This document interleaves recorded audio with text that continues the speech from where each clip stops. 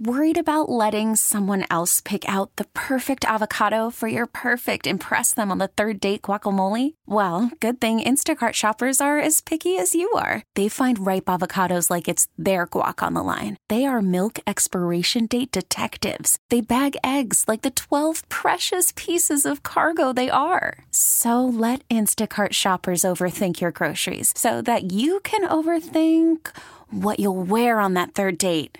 Download the Instacart app to get free delivery on your first 3 orders while supplies last. Minimum $10 per order. Additional terms apply. Yeah, and now you're trying to make me feel away on purpose. Now you're throwing it back in my face on purpose. Now you're talking down on my name on purpose. Yeah, and you don't feel no way. You think I deserve it? Welcome into the WEEI Celtics podcast. I am your co-host, Jared Weiss. I'm joined as always by Sam Packard. What's up, Sam? Nothing much. How you doing today, Jared? I just needed to say that to confirm you were alive. So we're here, we're in the studio, and we are about to be joined by Ian Thompson of NBA.com, one of the best writers covering the NBA from a national perspective, and really one of the best wearers of houndstooth blazers in existence. He's mastered the art of the houndstooth I don't know blazer. what a houndstooth blazer is. Can you please explain? It's how the hell do you explain what a houndstooth blazer is? If you're going to bring it up on the podcast, you got to be able to defend it. Houndstooth is kind of like, it's like a jagged pattern that, if you look closely, is shaped like a hound's tooth, which is something that I think any person knows what it means exactly. Sam's going to Google that while I do the intro here. So it's a WEEI Celtics podcast. You can find us on iTunes, Stitcher, WEEI.com, and the CLNS That's an odd app. shape. I would not call that a hound's tooth. Well, I guess I kind of see it now. I'm sorry. I interrupted. You've seen but me wear a houndstooth blazer. I got a Keaton houndstooth blazer I break out from time to time when I want to keep it classy but also casual. It's a great way to stay comfortable, look classy, but still be nice and relaxed at the same time. Okay, and our guest, Ian Thompson from NBA.com, wears a lot of houndstooth. He's classy and he's relaxed all the time. I've seen him at the Garden. I've never noticed the houndstooth, but maybe that's just I'm not a fashionable eye. Okay, so before we go to Ian, we have to just very, very quickly, for 30 seconds, because I'm surprising you with this, we have to talk about the Celtics going into draft workouts here. Now, we have absolutely no idea where they're going to be picking, and we have no idea what kind of player they're going to be looking at. But if you're the Celtics, are you looking at every single player, 1 through 30, 1 through 60 that could be picked, or are you still focusing in on the spots where you currently have your draft picks? I think you have to look at every single player who has ever existed in the history of time, because they have 8 picks. They got to bring George Mikan in for a workout. Pretty much. They have so many picks that they could be drafting at literally any slot. You don't know who's going to be available. You want to have as much information as possible. It's going to be nice to see them finally get to work out the top picks, because they wouldn't even get those workouts last year. So it'd be Ben Simmons, Brandon Ingram, Dragon Benda. They should all be coming in. So I think they're just trying to learn as much information as possible. At this point, I don't see how you Buddy can. Hield or Chris Dunn in the end anyway, right? So what does it matter? Yeah, it's just just grab the shooter. Yeah. Whatever happens. Now, most importantly, I want to ask you about probably the biggest news that has happened since 1997. And that is the confirmation of news that I thought we already knew from a year ago, that LeBron James is going to be the star of Space Jam 2. Now, I actually saw there was a piece on Deadspin, I believe, where somebody went against logic, decency, and common sense and posited that Space Jam was actually not a good movie. I've seen this hot take out there. It is burning hot, and it is. I'm ready to lead a class action libel lawsuit because I am appalled. I think I saw when this was first discussing, Ethan Strauss come out and say he hated Space Jam 2, and he started complaining that the basketball scenes weren't realistic. Oh, come on. Or that it wasn't that's such an Ethan thing to say. It's exactly what he would say. Because, in real life, Jordan can only stretch his arm out from the three-point line. He couldn't really do half court. It's just it's Looney Tunes. Maybe I grew up on the Animaniacs. I love the Warner Brothers personally, each of them personally. Ethan's I think a couple years older than us, so he grew up on it too. I mean, everyone did. It's just wrong. It's a kids movie, so if you watch it after you're 11 years old, you're not going to think it's that good. Obviously, as a 20. You're still going to think it's decent. Bill Murray's in it. Newman. I've seen clips from Space Jam as I grew up, just pop up on TBS while I was home, quote unquote, homesick from school, and I didn't think it was that good, but it was nostalgic for me, and I enjoyed it. Oh, for me, it's a And Newman must-watch was every fun. time, and I enjoy it every single time. I'm not a Bill Murray fan, honestly. I really don't like Bill Murray. You dislike I don't Bill actively Murray? dislike Bill Murray. I'm just not into Bill Murray.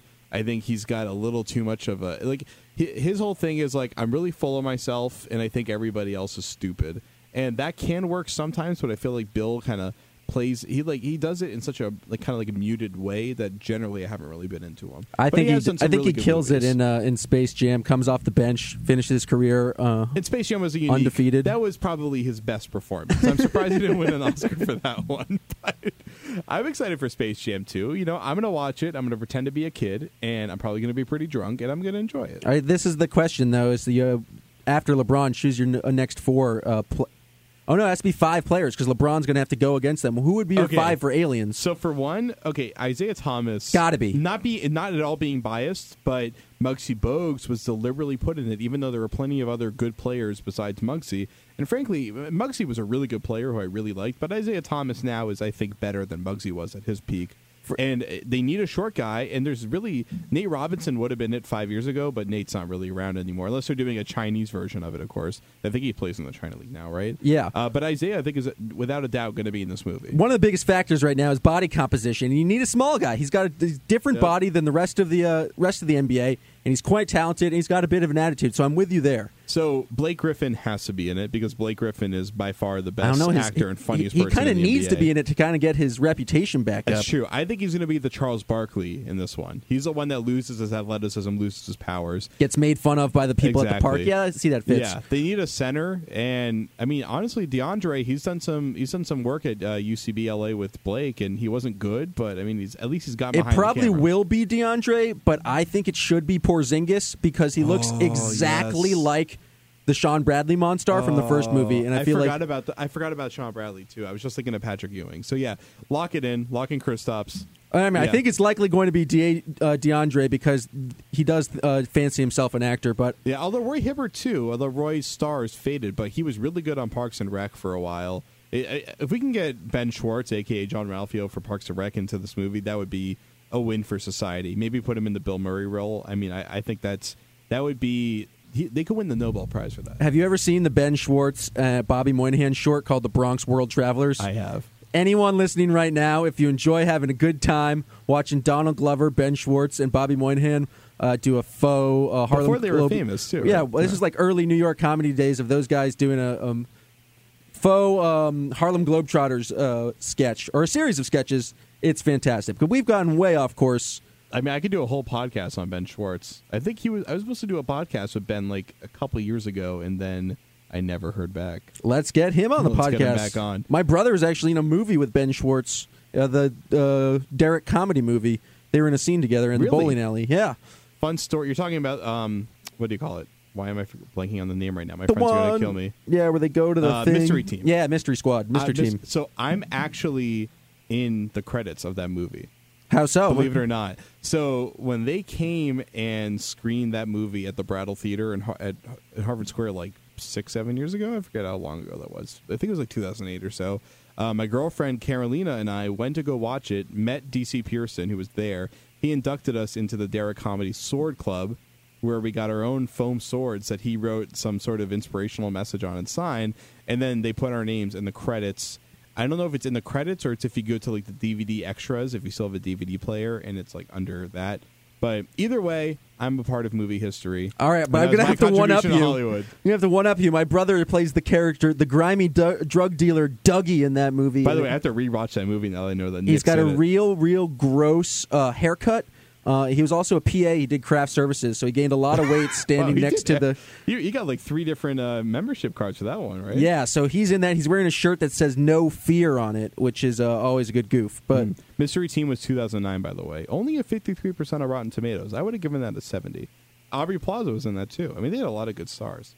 that they did. That they was did. a good movie. Okay, so we're a basketball podcast, so let's talk about basketball. Yeah, but hold on. Just go back and watch Derek Comedy Okay. before you or after you listen to this podcast. Just watch the Memento one. It's not a mouth-based video game. I think that's a good transition.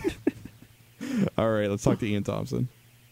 Ian Thompson who's about to head to Portland, took enough time to talk to us while scarfing down his dinner. Thanks for joining us, Ian. Appreciate it. It's good to be with you guys. So first off, I want you to put on your Danny Ainge hat. And before we talk about the rest of the playoffs, we have to figure out what's the next step for the Celtics director of basketball operations. So I know the Celtics are starting draft workouts on Wednesday. What is your plan of attack if you're in Danny's shoes over the next month? Well, it's probably, from my point of view, it's a simple process. It's like you tell a player to take what the game gives you. Well, I think he's just going to be taking what the marketplace gives him here. And he's got a lot of options. So the first thing is to see how they do in the lottery. Do they win the lottery? This is the first time ever the Celtics get the number one pick in the draft. Do they hold their position at number 3? Do they drop a bit? Which has always been the way, the Celtic way in the draft, up high. But who knows? It's all a matter of chance. So you wait until those results come in, and then you really know what you're dealing with up top. And he's been studying the players in the draft for years, he and his staff, and he knows exactly who he wants. And there's probably at least one guy that he loves that he feels like is a secret that no one else is really onto or doesn't love as much as he does. You know, knowing Danny a little bit, that wouldn't surprise me. And then you go into the draft with too many assets to use. 8 draft picks, including 3 in the first round, including the high one. And you already have a very nice roster of young players, none of whom is 30 yet. So I think we're going to just see all sorts of rumors popping up around the Celtics leading up to the draft. Because it's clear that he would like to turn as many of these assets as he can without giving up the ones he really wants to keep into a star.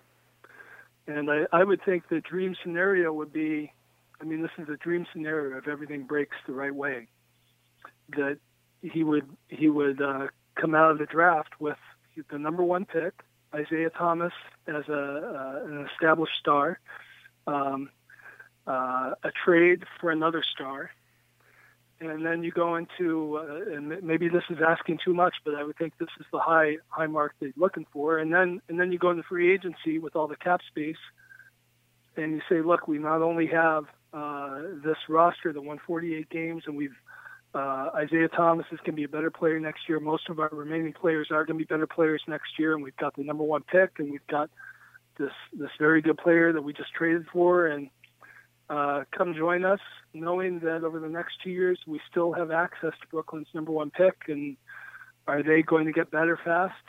It's a good chance they won't, since they don't have their own number 1 pick. So I think that's the dream scenario. It probably doesn't work out that well. They probably don't win the lottery. Maybe it's hard to trade for a star. Maybe they just get a very good player. But even if none of that works out to the ultimate extent, if they do nothing and they just take their draft pick, they're going to win 50 games next year. Just by the growth of their players, they're going to be better next year, just because almost all their players are going to be better next year than they are now, because that's where they are in their careers. So I really don't see there being a lot of pressure on him to make the team better. I know he wants to. I know Brad Stevens wants to. I know Wyc Grousbeck and all the owners want to, but I think they're in just a very strong position.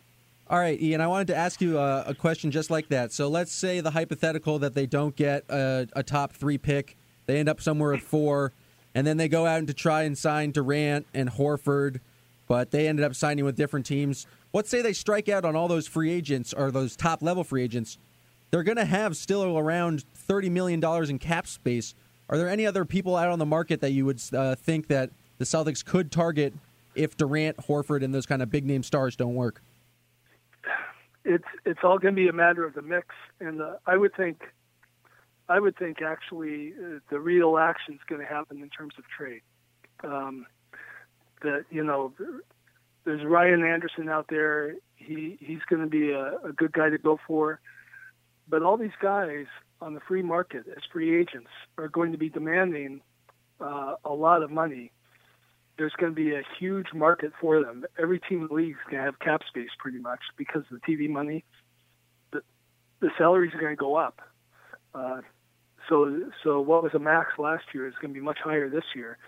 And I just think that's going to be a very competitive dog-eat-dog marketplace where you just won't be able to believe the amount of money you're having to pay for some of these guys to try to get them. So for me, the real action is going to be on the trading market for Danny. In other years, you'd be rewarded for building up your cap space the way he's done. This year, there's not so much of an advantage because everybody has. I mean, when LeBron James was a free agent, there were 5 teams under the cap that could compete with Cleveland with max offers. And this year, Kevin Durant's going to be facing max offers from just about every team in the league, just about. So it's just hard in free agency this year, I think, to get a lot done unless you're the lucky team to get Kevin Durant. I would think it's going to be more trying to see if he can trade for an established star. Now, there's been so much talk about Kevin Durant being available to the free agent market over the last couple months, but it seems like everyone's forgotten about the strong likelihood that he would sign a 2-year deal with only a 1-year guarantee to line him up for the second cap jump and line him up for Russell Westbrook's free agency. So if you're another team out there, what's your selling point to Kevin Durant to convince him to not take that and leave a lot of money on the table and the flexibility to continue to kind of maintain his career with Russell Westbrook? I think it's a hard sell, but there's this sense or this mood in the league that he's leaving. But I can see that there'd be many good reasons for him to stay, like you say, at least 1 year, or to stay for the long term. If he and Russell Westbrook decide they want to play together forever and ever, and they have a good playoff run this year, and they think the future's bright, and they like the organization because it's a very strong organization. So, these kinds of things are trying to guess what somebody's going to do. I just think it's beyond all of us. Kevin Durant's a guy that's changed his agents a bunch of times over the years. So he's been trying to figure this out himself as he has matured in the NBA. And I just think it's really impossible to predict. But I agree with you. I think it'd be wrong to dismiss Oklahoma City as a team capable of re-signing him. Well, if Oklahoma, with everybody healthy for the first time in years, can't complete at least if they can't get through San Antonio and they can't at least give the Warriors a good run, is that a referendum, kind of a final referendum on the feasibility of this roster as it's constructed to try to win a title? Who knows? Because in all these situations, that's only the first half of the equation. So, maybe he's not happy with the way things worked out after the playoffs this year. Maybe it's another disappointment. Even though this is really one of the very rare playoff runs they've had where they've had health. I mean, most of the times in the playoffs in recent years, they've gotten out because either Durant or Westbrook or even Serge Ibaka hasn't been healthy. So they've had the data on this is kind of limited. They haven't had. It's not like they've had 5 years to see what they can do. They've only had 2 or 3 real healthy playoff runs together where they've been in contention to win it. So there's that. But even if you're disappointed in where you are, you still have to come up with a place that's better, that you're sure is better. Where, since if you're leaving to win a championship. And so you have to be sure it's better. And from a roster perspective, I don't see how that could exist. I mean, obviously, Boston has a lot of potential to build it up really quickly this offseason, but right now, there's no roster that's possibly better for someone like Durant to go to than Oklahoma, unless, I think we're all pretty aware of the mass cleansing that Golden State could try to do to fit Durant in there. But otherwise, the moving parts on that one are pretty remarkable. Well, I mean, they could do it, and it would be very intriguing. But then they would have to change their style of play to make it work with him. So, I'm skeptical of that. But everybody's going to have their pitch, and it's not just going to be the roster. It's going to be the coach. It's going to be the organization, the city, the future. How is this place different from the place where you are right now?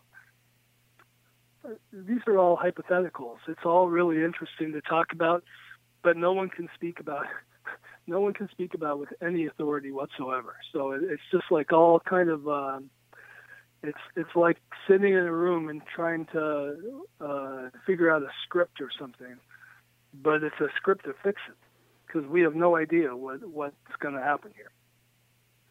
Well, the fans were certainly making their pitch to him. If you saw the video, they greeted him at the airport at 2 a.m. last night, which was pretty cool to see. But I wouldn't count this Thunder out of this year's season. Kind of got lost in the most wild last 2-minute report I've ever read was that the Thunder won that game and played very well against the San Antonio Spurs. And who knows if they go up against a slightly hurt Steph Curry could win. So first I just wanted to get your reactions, Ian, to the Thunder evening that series and taking home court, and then the wildest 2 minutes in show business. Well, I mean, now it's going to be a series. It's going to be really good. It's going to be really fun. I still think the Spurs have the biggest strength in the series, and that's their defense.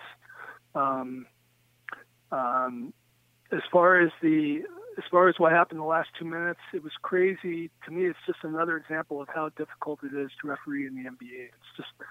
There's just so many moving parts, and there's so much gray matter written into the rules, and it's so open to interpretation. And then you're asking these referees to run up and down the court and with these athletes and get ahead of the play somehow, and get themselves into position to see things that they would never be able to predict happening. It's just so much more difficult, not only as a matter of positioning, but as a matter of interpretation of the rules than any of the other sports in our country. We just see these things happen every year, and to me, I just chalk it up to, okay, a mistake was made in a key playoff game under intense pressure, and both teams were flying around, and the referees made a mistake. And then you're also going to see coaches make big mistakes in the playoffs. You're going to see players make boneheaded plays under pressure, and you're going to see all sorts of mistakes being made. And I just think we're wrong to think that refereeing is the job description for refereeing. The ambition is perfection. I mean, they're trying to be perfect, but they never ever will be. It's impossible. Even if they were perfect, even if they refereed what they thought was a perfect game, the rules are so open to interpretation that we would still be arguing, no, you got that call wrong. And there would be other referees themselves who would say, no, you got that call wrong. Even the referees can't agree while watching replay on certain plays. So I just think it's a really, really hard game to referee. And it's a hard game to coach. It's a hard game to play, and they're all kind of in the same boat. I really love the way that they officiated that last sequence because Ginobili's delay a game with stepping over the line really kind of canceled out any wrongdoing that you could accuse Dion Waiters of pulling off. And then we saw the league surprise everybody that's been watching basketball for a long time with announcing that in the L2M report that they interpreted the rule of Dion Waiters jumping while he was inbounding the ball as being within their interpretation of permissible because he stayed in the same spot where he was located. So that was kind of shocking. But there were so many things that are considered to be fouls on that play that really, how many of those would you really actually call in any other end of the game situation? I think plays like that happen all the time. Just that play was really put under the microscope because of the infamy and the significance of it. And we saw DeMar DeRozan clear out, was it Yamahimi, and kind of like tabletop him at the final play of the Raptors Pacers game. And and that basically won the series for the Raptors, and that was something that was found to be incorrect later on. But the fervor for that wasn't really raised in the same way as this play. I just rest my case here based on what you just said, because it's just all open to interpretation and the point of view of the viewer. And you could put 3 referees in a room with the replay of the last 2 minutes, and they'd be arguing over what should have been called and what shouldn't have been. Watching in slow motion, without emotion, way after the fact, they would be arguing over it. It's like in the NFL, whenever they show holding by an offensive lineman, how many times have we heard the commentators say, they could actually call holding on every play if they wanted to. So when do they call holding and when do they not? Well, that's like the hard thing in football to distinguish. Those kinds of calls are everywhere on an NBA court. In every kind of circumstance, those calls exist. And the NFL referees are pretty much standing in a stationary position, and they're just watching certain areas. The NBA referees are running at full speed with the best athletes in the world and trying to get ahead of the play to see it. And I just think they have an impossible job. I don't have any fault with the way the referees handled that situation, because they're very consistent. And as Jared just mentioned in that other game, they're not going to blow the whistle with 30 seconds left in the game. They don't want to be the ones really deciding that game. And if you look at the L2M report, yes, there were 10 reviews or 10 different calls they could have made in the last 13 seconds. 5 incorrect non-calls in that time period. But if you look at every single decision that was reviewed, they were all non-calls. Like, they were not blowing the whistle and trying to kind of like imprint themselves into the game. They just kind of let it happen. And that's what happens in playoff basketball in the last kind of minute. That's just not how you want a series to go down. I mean, you can make arguments about Dwayne Wade against the Mavericks in 2006, but generally, you'd rather the referees stay out of the game and let the players decide it. And Ian, do you think that Manu's penchant for flopping over the last 18 years or so, did that, when Mark Davis saw, because obviously Mark Davis saw Dion Waiters kind of shove the ball towards him, do you think, but it happened so quickly in real time, do you think that when Davis saw that happen and he saw Manu's reaction, that he very quickly probably thought that it was more of a flop than an actual foul? I just think I think it was another one of those things they hadn't seen someone do before. And the one thing in talking to referees over the years, the one thing they don't want to do, they don't want to guess. When I watch the NCAA tournament, I just see referees in that tournament guessing all the time. And you see guys who are out of position making plays that they couldn't even see. They're guessing that somebody stepped out of bounds, or they're guessing that the ball went off somebody, and that is the cutoff. So if there's doubts, the referees are told not to blow the whistle. So to me, it's not so much about the history of flopping or anything like that. I think you're asking a guy to make an instinctive decision, split second, as soon as he sees blow the whistle or not. And I just don't know how much these guys can factor in things like, well, I know Ginobili always flops, I'm not going to blow. I think it's an instinctive thing after all these years of refereeing and studying the game and studying themselves and being held to account by these reports that we're finally getting to see. So I just think if he had doubt, he should not have blown the whistle, and so he didn't. All right, Ian, this has been great. We saw a question on Twitter that we thought would be really interesting. If you had to start the Ian Thompsons, is what we're naming the franchise, tomorrow, you get a fantasy draft of any player in the league, who is the guy that you're starting your franchise with? Well, the first thing I'm doing is I'm changing the name of the franchise, so people might actually be interested, and name it after an animal or something. It's. I thought Ian Thompson was an animal. Who's the guy in the draft or in the NBA right now that I would Any start player with? in the NBA.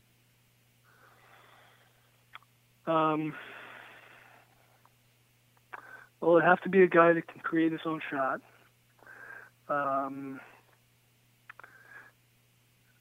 gee, I don't know. I mean, the short list that's been out there has been Curry, obviously, Durant, Anthony Davis, Karl Anthony Towns. I've heard Kawhi Leonard as well. Leonard. I would start with Karl Anthony Towns. That's exactly what I was hoping you would say. So why? I would start with him because I think he's actually going to bring back the center position because he's so much more than the old-fashioned center. I mean, the guy won the skills competition this year, and he's a three-point shooter, and yet he's developing a real post game, and he's a good passer, and he's going to be a tremendous defender, and he seems to have the right attitude. He seems to he has the instincts on the court. I mean, when you watch him, he does 2 or 3 things every game where you're just saying it's unbelievable that guy just did that, and he does it naturally. It's not. He doesn't really seem all that impressed by it when he does it either. So he's got those instincts on the court, and then he's got them off the court, where he just seems to be really focused, and he's not going to be a hard guy to play with. I really think you're going to be able to build a team around him, and when he's really, really good, good luck stopping him. Who's going to guard him? The league is not built to deal with centers.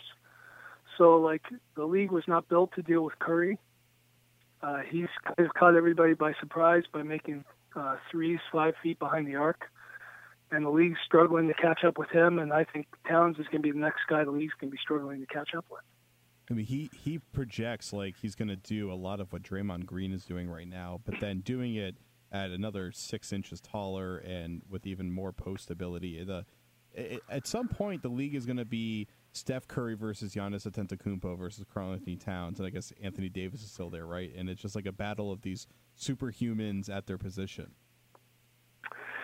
Yes and no. It will be if those teams are great teams. It's only gonna come down to that if it comes down to that in the playoffs, right? So it would be a great thing if it did come down to that in the playoffs. If the best, the most talented players had the best teams around them. But the other thing I know for sure about Karl Anthony Towns, at a young age, he got a coach that's going to put him through boot camp. So there's going to be none of this deference to the players or what do you think, Karl Anthony? What do you think? No. Go do this. Go run your laps. Go do this. Work harder than everybody else because this is how you become great. I mean, Tom Thibodeau, he's got a coach that's going to really drive him, and it's going to be the best thing for him. With Thibodeau and Garnett there next year, assuming Garnett is there next year, which I'd imagine, it's hard to imagine him not being there, even if he's just wearing a suit the entire year. The prospects for Towns to be a superstar by year 2 or even 3 it's pretty remarkable. Yeah, and I don't even think now that he has Thibodeau there. I mean, it's always great to have Garnett, but the key guy here is Thibodeau. This is the key one here in his development, and he's going to develop as a great defender, and his defense is going to turn into his offense.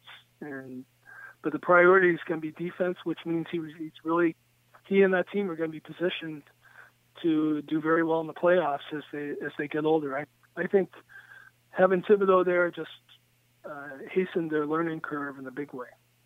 All right, that's been Ian Thompson from NBA.com. You can find him on Twitter at Ian Thompson. Anywhere else we should look for you? No, that you covered it. I appreciate it, guys. Thanks. And if you're walking the streets of Portland tomorrow, you can look out for him as well. He's hard to miss. And you can look out for the new Seattle franchise called the Seattle Ian Thompsons coming in a couple years.